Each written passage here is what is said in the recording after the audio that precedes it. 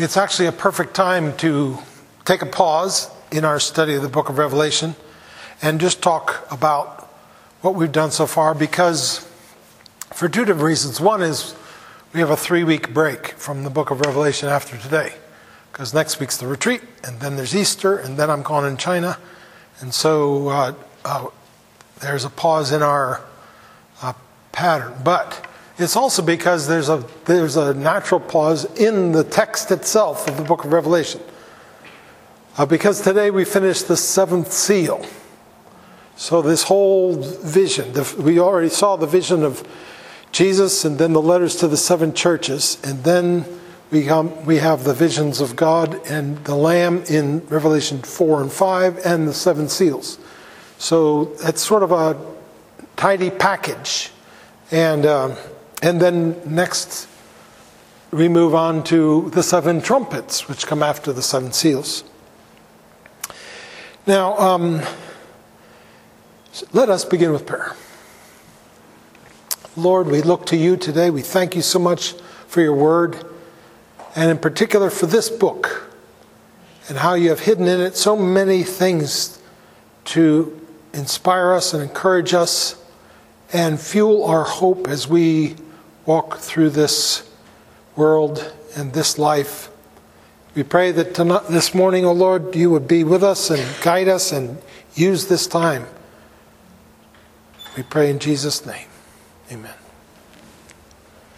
Okay, so the first thing I'm going to do is try to just run through the book to refresh your mind of what's in the first 7 chapters of the book before we get into talking about sort of the big picture lessons that can be learned, which is what we're going to do today, is talk about, if I was preaching to a congregation that was already familiar with the book of Revelation, and I was preaching the whole 7 chapters, the whole 7 first chapters of the book, this is what I would talk about. So that's sort of gives you an idea of what we're about to do today.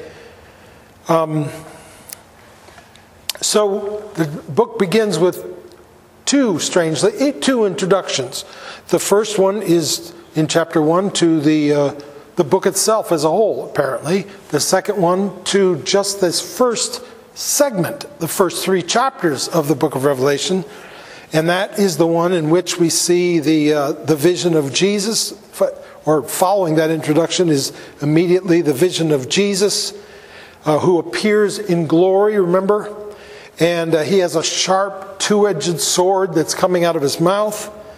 And John, when he sees Jesus, falls down as though dead. But Jesus puts his hand on his shoulder and assures him, "Fear not, I am the first and the last and the living one. I died, and behold, I am alive forevermore, and I have the keys of death and Hades."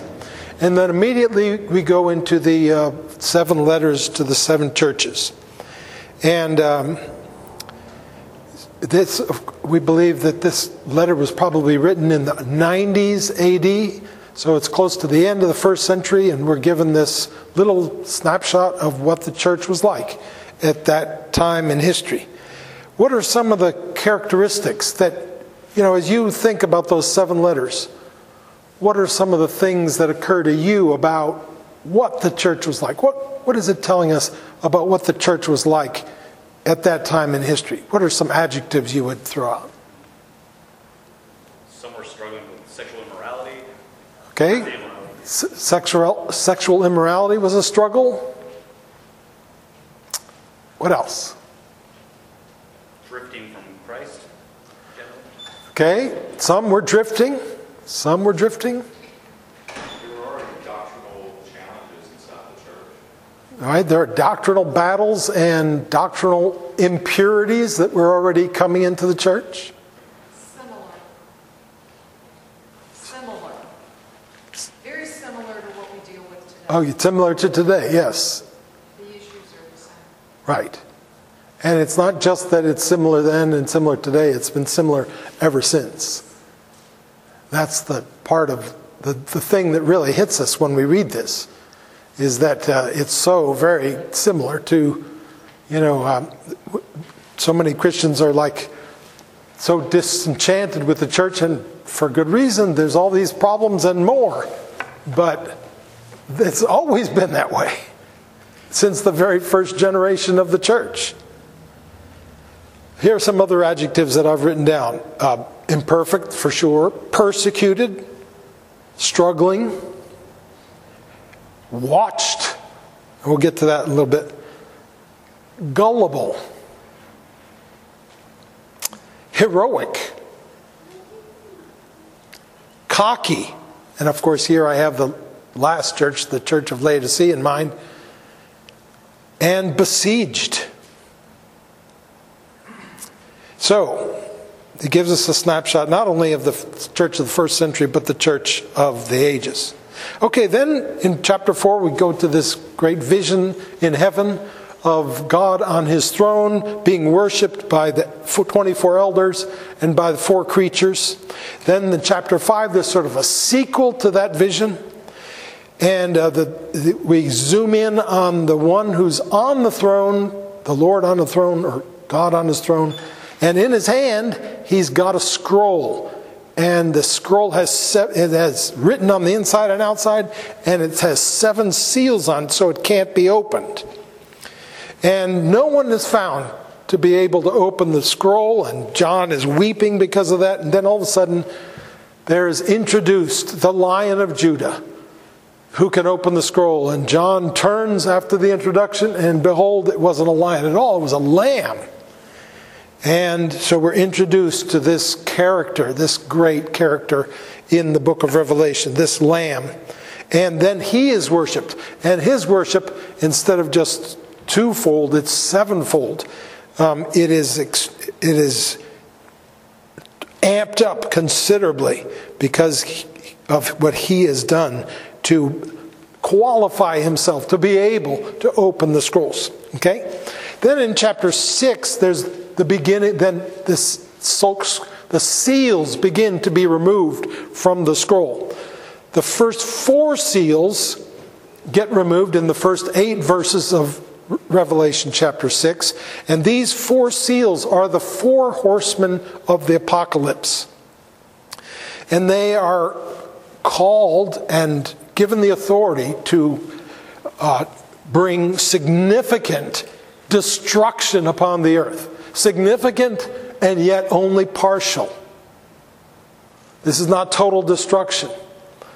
And then the 5th seal, which is in 9 to 11 of chapter 6, we find the saints in heaven crying out, "How long, Lord, before are you going to bring vengeance upon those who shed our blood?"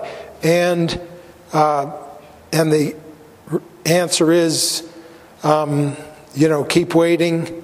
And they are clothed in white robes and told it won't be much longer. Then the next seal, the 6th seal in verses 12 to 18, or maybe 17, 17, is in fact this great day of wrath when the heavenly bodies are darkened or brought crashing down to the earth, and then the wicked are fleeing away and calling to the mountains and the rocks to fall on them to hide them from the wrath of the Lamb.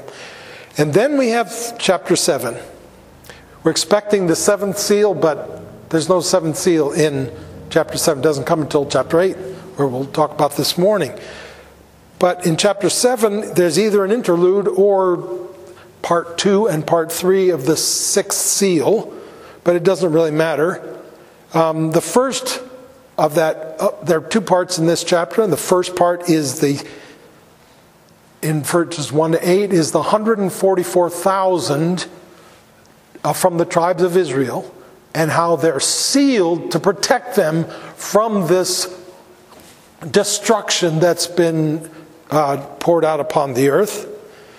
And then the second half, 9 through 17, is this great innumerable assembly from every nation, tribe, language, and they're all worshiping and worshiping the Lamb and talking about the wonders of what he did. And the Lamb begins to give them comfort and promises of his being with them and shepherding them as their shepherd. And So that's the way that chapter 7 ends, and then today we come to the seventh seal, and I'll just give you a sneak peek since some of you don't know what happens in the seventh seal. The seventh seal is one verse, at least in my opinion it's one verse, and it says, the Lamb opened the seventh seal and there was silence in heaven for about a half an hour. Period. So that is what we're given of the seventh seal. I'm not going to get into that because that's what we're doing in the sermon.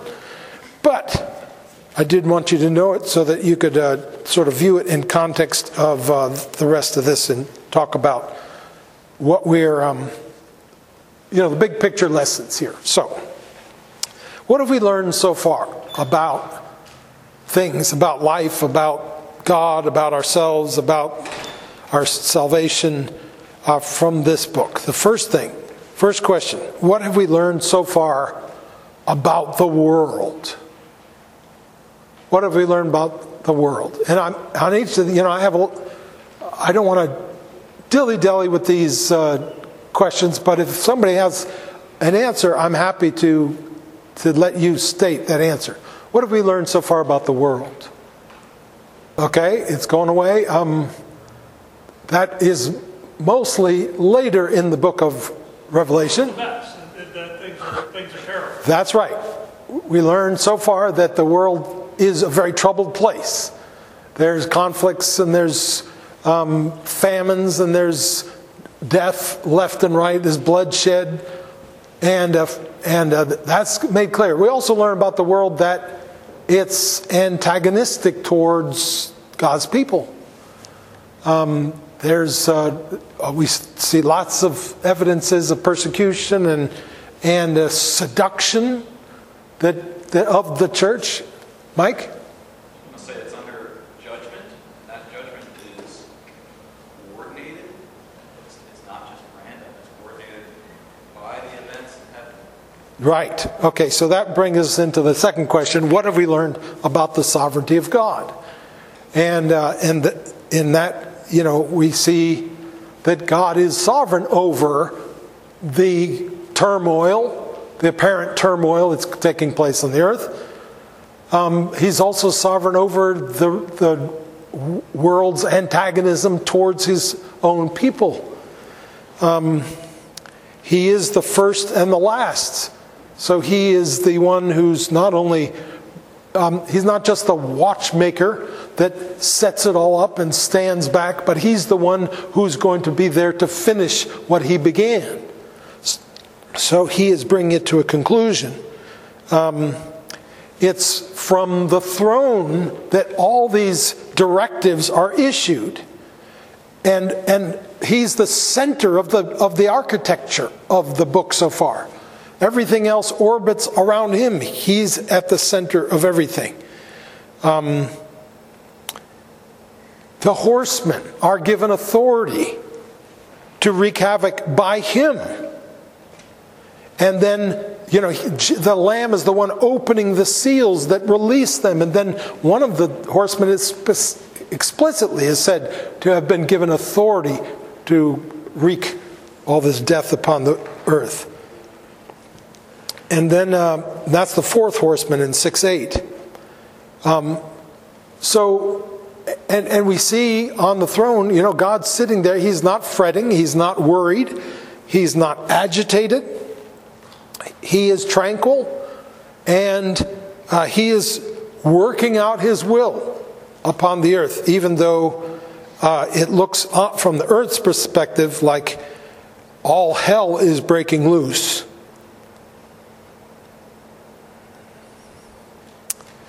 And not only is, there's another little indicator of God's sovereignty in this picture too, and that's that at one point in the second vision, this Revelation 5, all the creatures of the earth are worshiping God. So here's all the creatures on the earth, even though, even the wild beasts, who are one of the things that was unleashed by the four horsemen to kill mankind, wild beasts, even they are in that just a few verses earlier, bowing and worshiping the one on the throne. So, again, doing his work. Then what do we learn about the church? What do we learn about the church? We already said some things about the church, from Revelation 2 and 3. We certainly learn that the church is in a world of trouble. And I don't mean that in its euphemistic meaning. I mean it is located in a world which is a world of trouble. Yeah, Sarah. What about that the church will persevere? Very good. The church will persevere. It has been is being protected. Let me just tell you though that the next section is about Jesus and his church. So in terms of that, we'll save that for later. Even though you could, if you don't know the questions, you don't know which one to answer. For which one I have in mind. But it is. The church is in many cases, when you look at it, especially in Revelation 2 and 3, it reminds me a lot of the simpleton in the book of Proverbs. Remember the two women in the book of Proverbs? There's the woman named Folly and there's the woman named Wisdom. And both of these women are out on the highways and the byways advertising their wares, trying to get the simpleton to come and buy what they're selling. And, the woman Folly is doing it by deceptive. She's promising all kinds of pleasures and delicacies, but what she's hiding is that all this leads to death. But the woman Wisdom is saying, come to me, listen to me, and I will give you life. And in very much the same way, the church exists in that, both the world and the Lord are calling out to her, the church, and pleading with her to listen. In particular, we find in the end of chapter 3, in the letter to Laodicea, that the Lord is knocking on the door and calling out. And those who hear the calling and open the door, he will come into them and dwell with them. Just like the image in Proverbs. Which house, the question is, which house are you going to go into? Who are you going to invite into your house? And the Lord wants to be the one that comes into your house and that you fellowship with, and not the world. So then let's get to the Jesus and his churches, or Jesus and his church and Jesus and his churches. First in Revelation 2 and 3, the chapters, we see that Jesus is saying to every church, I know what's going on. I know that you're being persecuted. I know that you pretend to be believers, but in your heart you've gone cold. I know what's going on. So there's the watchful eye of the Lord. And then we see this even more clearly. Remember in chapter 1, this vision of Jesus, where it says, I was in the Spirit on the Lord's day. This is verse 10 to 13, skipping some. I was in the Spirit on the Lord's day, and I heard behind me a loud voice, like a trumpet. And then I turned. So this is a lot like, the introduction of the lion, and then you turn and see a lamb. Heard a loud voice, and I turned to see the voice that was speaking to me. And on turning, what did I see? I saw 7 golden lampstands. So he doesn't see the source of the voice, the source of the loud voice, at first at least. He sees the churches. We find out later that the 7 lampstands are the 7 churches. And in the midst of the lampstands, one like the Son of Man, clothed with a long robe and a golden sash. So Jesus is, we see him among his churches, and what's he doing? He's like a priest. He's dressed in priestly garb, and he's taking care of his churches, just like the priest takes care of the lampstands in the temple. So, who Jesus is features very prominently in the vision of John. And how Jesus appears features very prominently in the vision. But where Jesus is also features very prominently in the vision. He is the priest, the high priest of his people, and he dwells with them. He is in their midst, attending to their needs. The church is well watched over and well tended to. Later in chapter 7, we saw that we read about the saints being sealed so that they are protected from the onslaught of the world and its troubles. And so the big picture is, Jesus knows about this onslaught. Jesus is protecting us in the midst of this onslaught. Jesus is with us in the midst of this onslaught. And that's very comforting. Now that leads us to the next step, and that is worship, because that's the response. At every step along the way, that's the response of all the beings that are in the know. That is, all the ones that really see what's going on. They're automatically worshiping in response to all this. First, it's the 24 elders.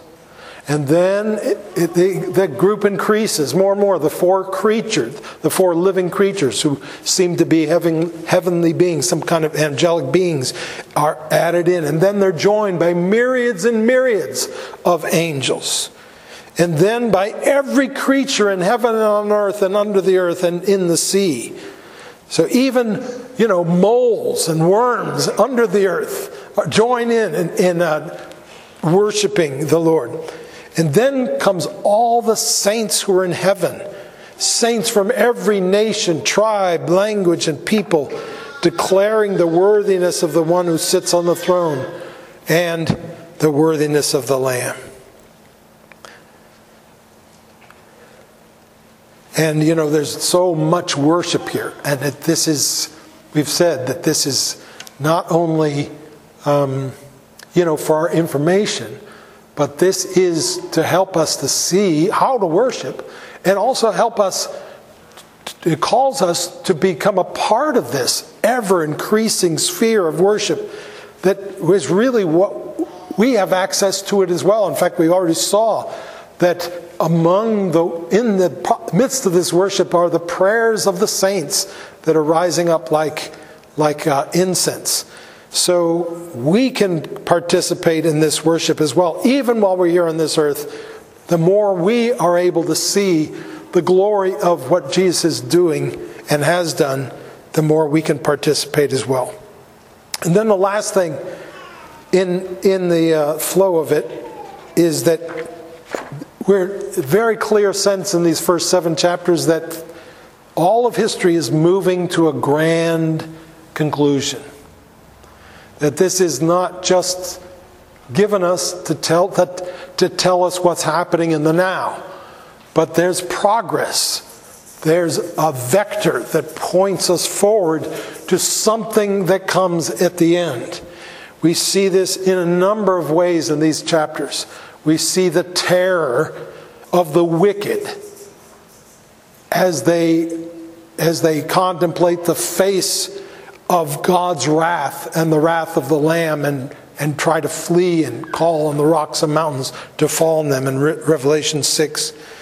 We see the promises that are given to God's people in chapters and churches in chapters 2 and 3. If you overcome, these things will be given to you. This great reward that will come at the end of your struggle, the end of your race. the end of your battle, these are the rewards that will come to you.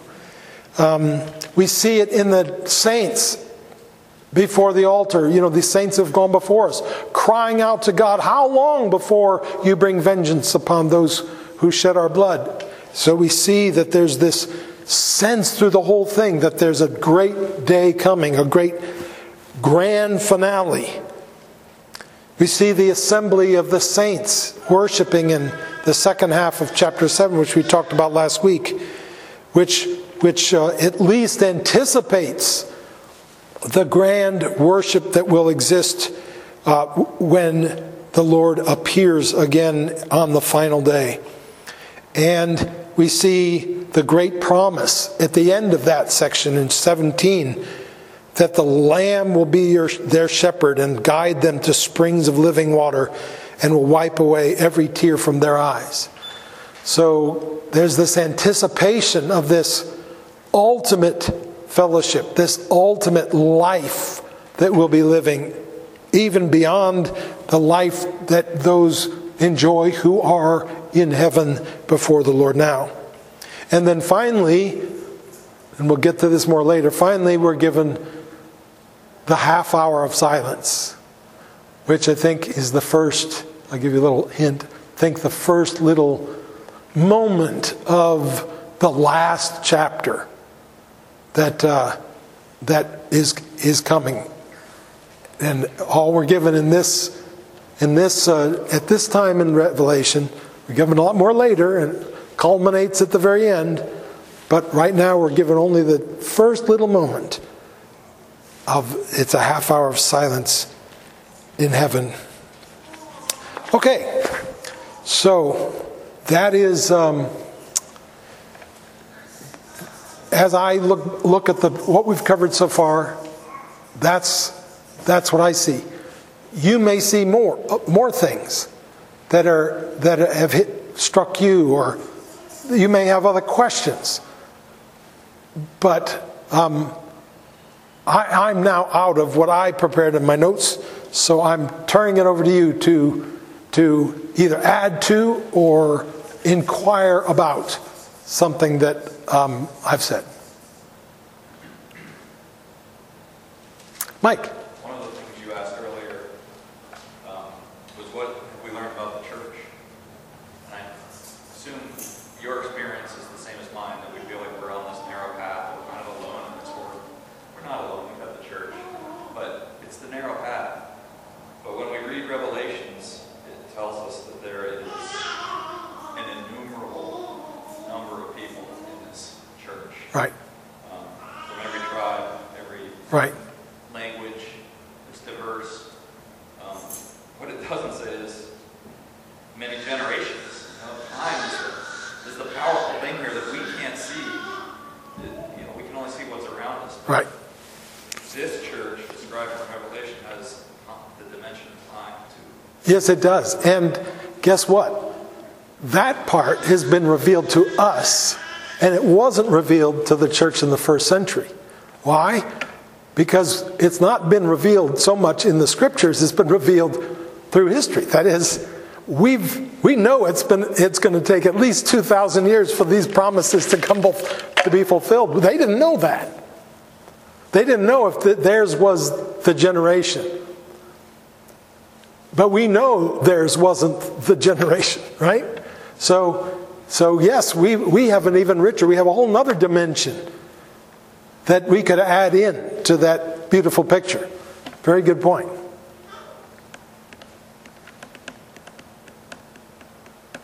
Jordan. With the letters to the churches, you see there's certainly external threats, persecution or the seduction of the world. There's also a lot of internal threats and struggles going on. Struggles of the heart, like loss of your first love and drifting from Christ, and patiently enduring and things of that nature. And it's funny because in each of these letters, there's bits and pieces you can pull out that certainly apply to the church today, even to this particular church, things that we deal with. So it's it's just amazing. I love reading these epistles of Jesus because there's just so many nuggets that are applicable, I think, to us today, thousands of years later. That's amazing. Yep. Yep. And, you read church history, it's the same thing. There's, you go through all these heresies that have cropped up and been argued against. And, I could name some of them now, and very few of them would ever even be able to recognize, what is that? Monothelitism. What is that? Well, that's, just like we can read the Revelation 2 and 3 and not know what the Nicolaitan teaching was. It doesn't really matter. The point of it is that there were false teachings coming along, and they had to be argued against, and the truth had to be defended, and the people who wouldn't let go of the false teachings had to be disposed of. One other thing that I wanted to say, many of our brethren this morning are on their way back. I wanted to thank you for being here because, right now there are many in the car on their way back from the Ligonier Conference in Florida, and I think probably everyone is conscious of that. But there are times, even in this life, where you're given a little bigger glimpse of the innumerable ones that what you say, we feel alone. Well, you don't feel alone when you're sitting in the midst of a Ligonier Conference with 6,000 people there, or however many are there. And and we've been to big conferences, at the Urbana Conference, which filled the stadium of 17,000 people in Urbana, Illinois. That is an opportunity to see that, there's a lot of little clusters, and when they bring them all together, there's a lot of people there. It really is an innumerable number, and it's a beautiful thing. And that's such a tiny little number compared to what there will be at the end, And when we went and did that missionary conference in West Africa, those missionaries are feeling so alone, but they love joining with, their fellow missionaries and just looking out and seeing there's 40 of us. It's like, this is amazing. I'm not alone. There's other people that are doing the same thing I am, and we can encourage each other. And when I'm out there serving, I no longer feel alone because I know this guy, and he's doing the same thing, and I know that she's praying for me, and that kind of thing. It's really a wonderful aspect of how God strengthens us. Sarah. I think as a biologist, especially whenever I read things about creation, and as you were talking about, like the earthworms and every creature on the whole earth, air, land, and sea will worship the Lord. And I love whenever I read things like that in Scripture, and I love to imagine that. And even just this morning, we're getting ready for church, and we were like, "Where's Kaylin?" And we went upstairs, or Jordan went upstairs, and she had opened up her window. She's sitting there looking out at the trees and all the blooms and the birds, and she was enjoying looking at the creation and enjoying springtime, enjoying all the new life that's springing forward. And I think especially during this season, I love watching all of that stuff come alive because it looked dead a couple weeks ago. And the Lord has his hand on that. And it's just such a reminder that he's in control of even the bugs on the trees and the worms in the ground, and they worship him. They will worship him, and we will all be, as part of his creation, come forth, and every knee will bow, and every tongue, nation, tribe will join in with that. And I just think it's a beautiful picture. Right. And the world loves to celebrate whenever the trajectory of Christianity seems to be even plateauing or even going down. The world loves to celebrate. It's okay. Finally, the beginning of the end. Finally, Christianity is going to die, and this voice that keeps speaking to me and keeps bothering me, and I can't get it to shut up, will be silenced. They're just longing for that. But of course, just like God's rules over the stock market, the kingdom ebbs and flows, and the tide comes in and out, and according to His will. And we should not ever fret because the trajectory doesn't look like it's going up. It is going up. What my mother is, she's got memory issues, and so she'll ask you the same question many times in a conversation. And one of the questions she just asks over and over and over again is, so, are churches growing today or are they shrinking? And for some reason, she just can't let go of that. And I know down deep why she wants to ask that question, because she's heard that it's shrinking and she wants to hear more. But my mom's not a believer. And but the fact is, that doesn't mean anything to me. It shouldn't bother us. Obviously, it bothers us in the sense that we wish it were, there were revival breaking out on every side all the time. But we know also that that's not the way God works. He's never worked that way for, hundreds of years at a time. It ebbs and flows. And there's important reasons for that we could get into sometime. But we have to trust that God's doing what He knows. And there's things that show us God's power. I was just thinking about the report that I gave last week about Ben and Michelle. And how, the analogy of the sower who goes around sowing. And, the seed doesn't do anything here. Some it grows up for a little bit and then dies. Every once in a while, it's like Jack and the Beanstalk, You throw a seed down and boom! It's like, wow! What? God shows what He could do anytime He wanted to. He can do His will. He has done. Whole cities have come to faith in just 48-hour time period in history. It's God can do whatever He wants, and so we shouldn't be discouraged because things aren't happening with the success that we would like it to happen. I also tell my mother, this is my first part of the answer whenever I give her, well, if you're thinking worldwide, it's still growing fast. And that's true. Christianity is growing fast. If you're including Asia and including Africa, the church is very strongly on the rise. Yeah, and there's one other part about the church in America too, is that most of the shrinkage in America, and there has been shrinkage in the church, most of it is that there are less and less people pretending to be Christians.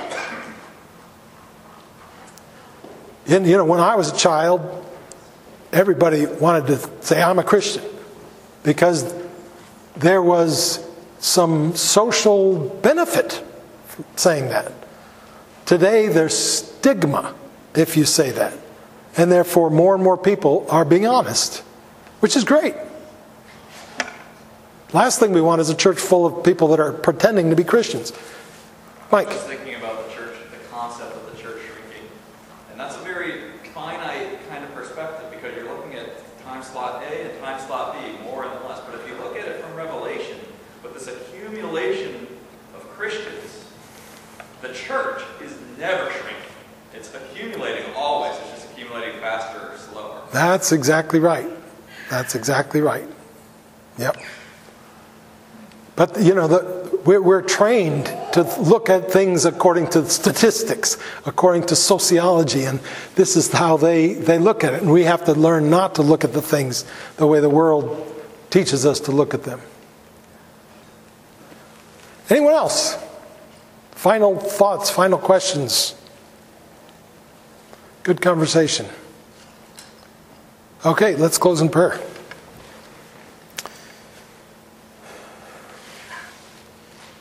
Dear Father, we thank you that as we live in the midst of a world which feeds us lies, that you have given us the anchor of your word. And Lord, it is such a joy for us to pay attention to it and to view our lives and the world that we live in through the truth of your word. And dear Lord, we pray that you would help us as interpreters of the world to learn to interpret it through the lens of your word. This is hard for us, dear Lord, for we are easily influenced and easily deceived.